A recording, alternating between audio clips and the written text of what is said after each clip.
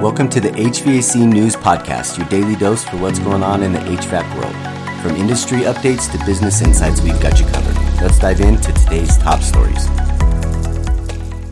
All right, welcome back to HVAC News. First on the docket, securing large city contracts.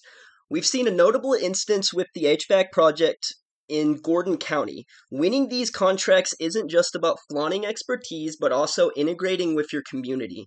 Through SEO strategies, local content, workshops, and more, businesses can elevate their chances. And it's the combination of a compelling online presence and genuine community involvement that makes the difference. If you want more on that, head over to hvacnewsnetwork.com.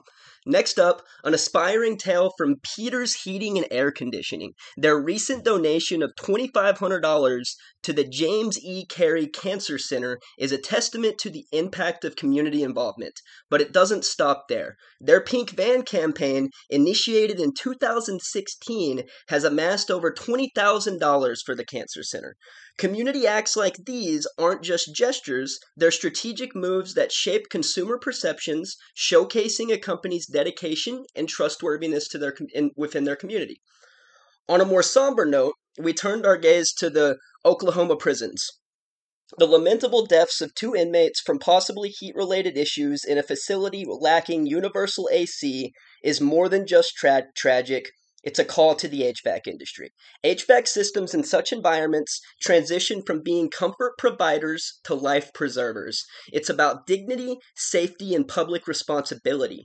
This situation emphasizes the unique role businesses can play in addressing social welfare while simultaneously enhancing their brand image. And finally, if you're looking to elevate your HVAC business, our value article from HVAC Growth Engine is a must-read today. We delve deep into the synergy between public relations and SEO and how it can position HVAC companies at the forefront of their market.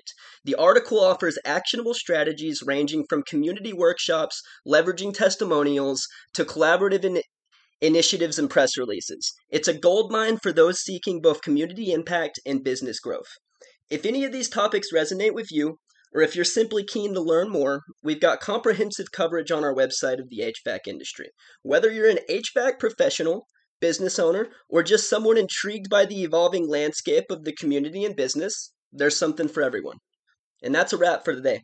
Stay tuned for insights, stories, and strategies. Until next time, remember your business isn't just about the services you offer, but the lives you touch and the changes you inspire. That wraps up today's HVAC News Podcast. If you found our show helpful and want to stay in the loop with the latest industry insights, don't forget to subscribe.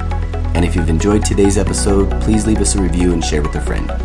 Your feedback helps us bring you more of what you want and need. Thanks for tuning in, and we'll catch you on the next episode.